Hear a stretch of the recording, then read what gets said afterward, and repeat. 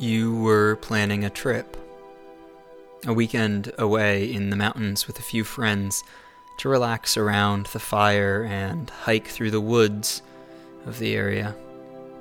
The trip was a fairly spontaneous thing, but you were excited about it, ready to get out of the city for a little while. It had been a long time since you'd been camping.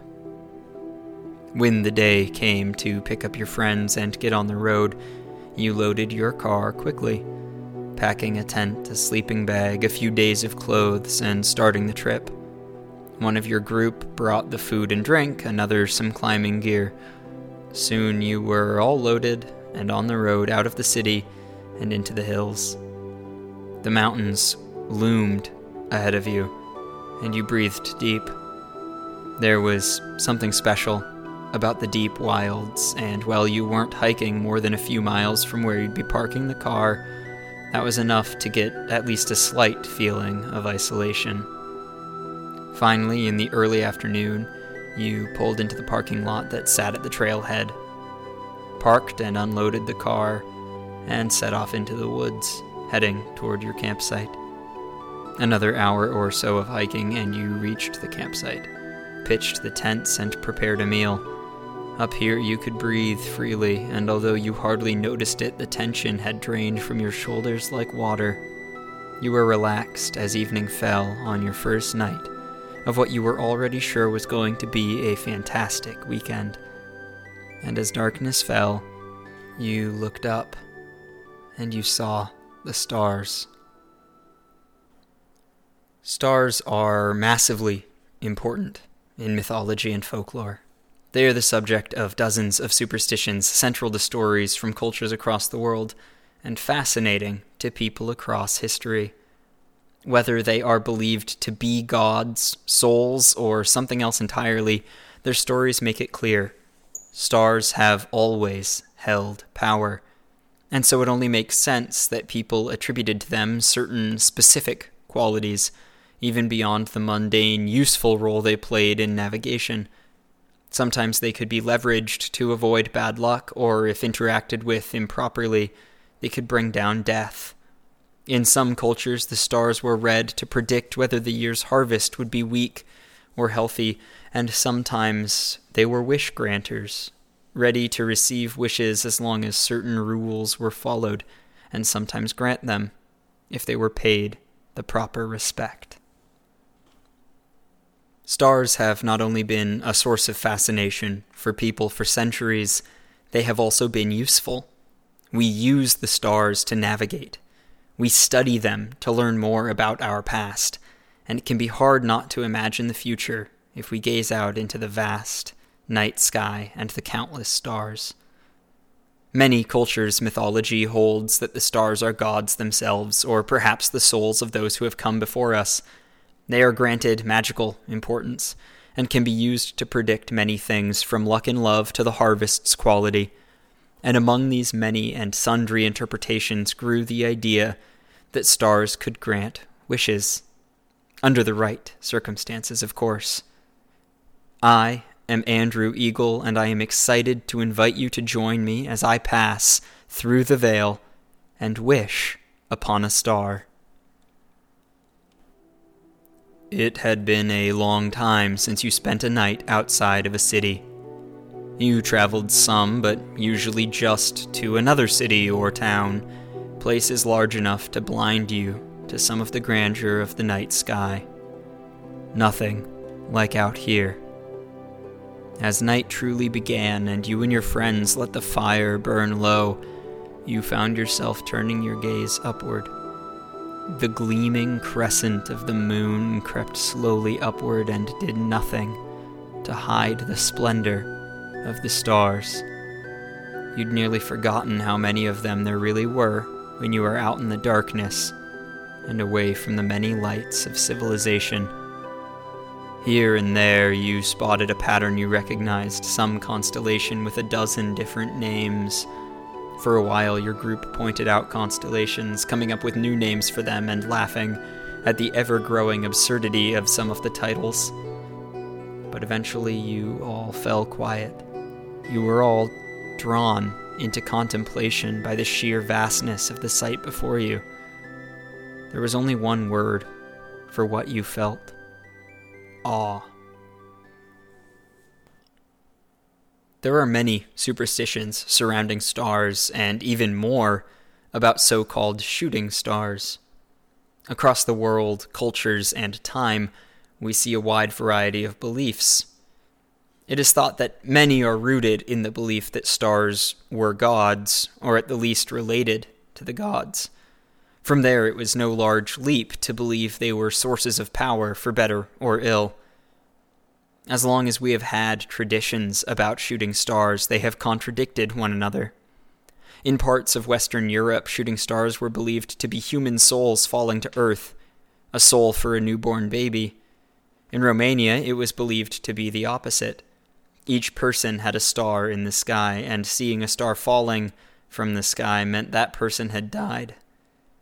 Records of early adherents to Judeo-Christian religions cite falling stars as angels or devils coming to Earth to perform their works, representing among one culture both the best and the worst of omens. Ptolemy, a Greek scholar from the Roman Empire, claimed that shooting stars were the result of the gods spying on you, and as they watched, they let lights fall through the cracks of the heavens. He does not claim, one way or the other, whether the gods watching was good or bad, only that it meant they were interested, at least for a moment, in your actions. In other places, the superstitions were more specific than simply claiming stars are a good or bad omen. Some believed it was incredibly bad luck, even possibly foretelling death, to point at the stars. Pointing at the gods could make them upset, you see, and they would punish the pointer with a curse. Farmers, for centuries, thought the patterns of the stars could be used to predict the weather, establishing all manner of rule related to various constellations and their appearance at different times of the year. Some stories claim that counting the stars is considered a deadly risk, unless you are unmarried and looking for love, in which case there were specific methods of counting the stars you could perform which would help you find love and marriage. Most commonly, stories reference such a person counting 7 stars on 7 consecutive nights, although other variants exist. And of course, there are wishes. Seeing a shooting star means you have a rare opportunity to make a wish with a near guarantee of it coming true. At least that is what some stories claim. Some places replace shooting stars with the first star visible at night, but the former is far more common. Different cultures have different wishing rituals, but most involve some specific phrase or particular action a person must take to attract the results they are seeking. You realized sometime later you had no idea how long had passed. You and your group had been engrossed by the sky. A minute could have passed, or an hour, and it would have made no difference.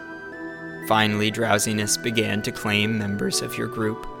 Slowly, the number around the now-dead fire dwindled down as people made their way to their tents, until it was just you, still watching, trying your best to etch this beautiful visage into your mind.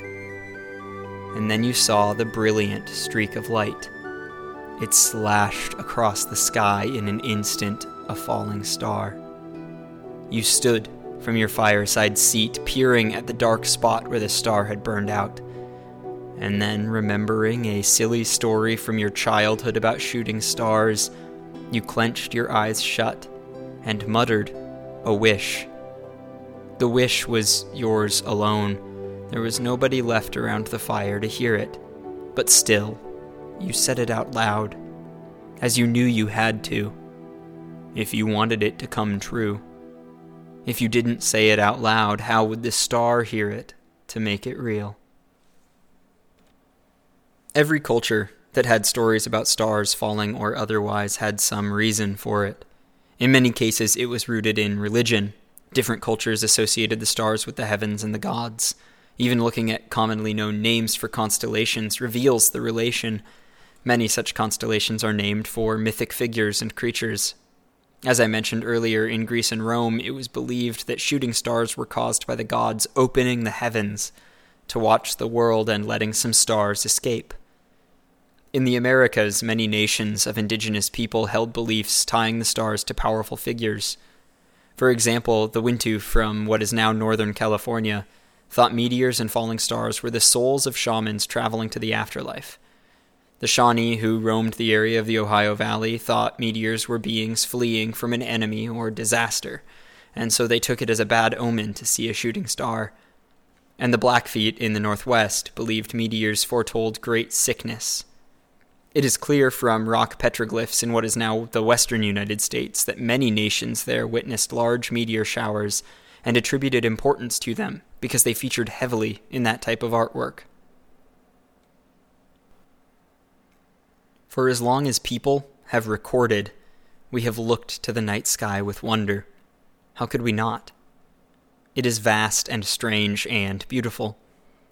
It is no surprise to me that the wonder those people must have felt became something closer to worship and fear. Throughout our history, across this beautiful place we call home, stars have played many roles. The omen of impending doom, of death, the signal of good fortune and blessings. They have been gods, and they have been souls coming down to inhabit a newborn and souls leaving this world for whatever comes after. They have been used for navigation and prediction, leading so many people where they were trying to go. And they have listened to whispered wishes, perhaps granting them, perhaps not. Thank you for joining me for this episode of Through the Veil. I hope you enjoyed.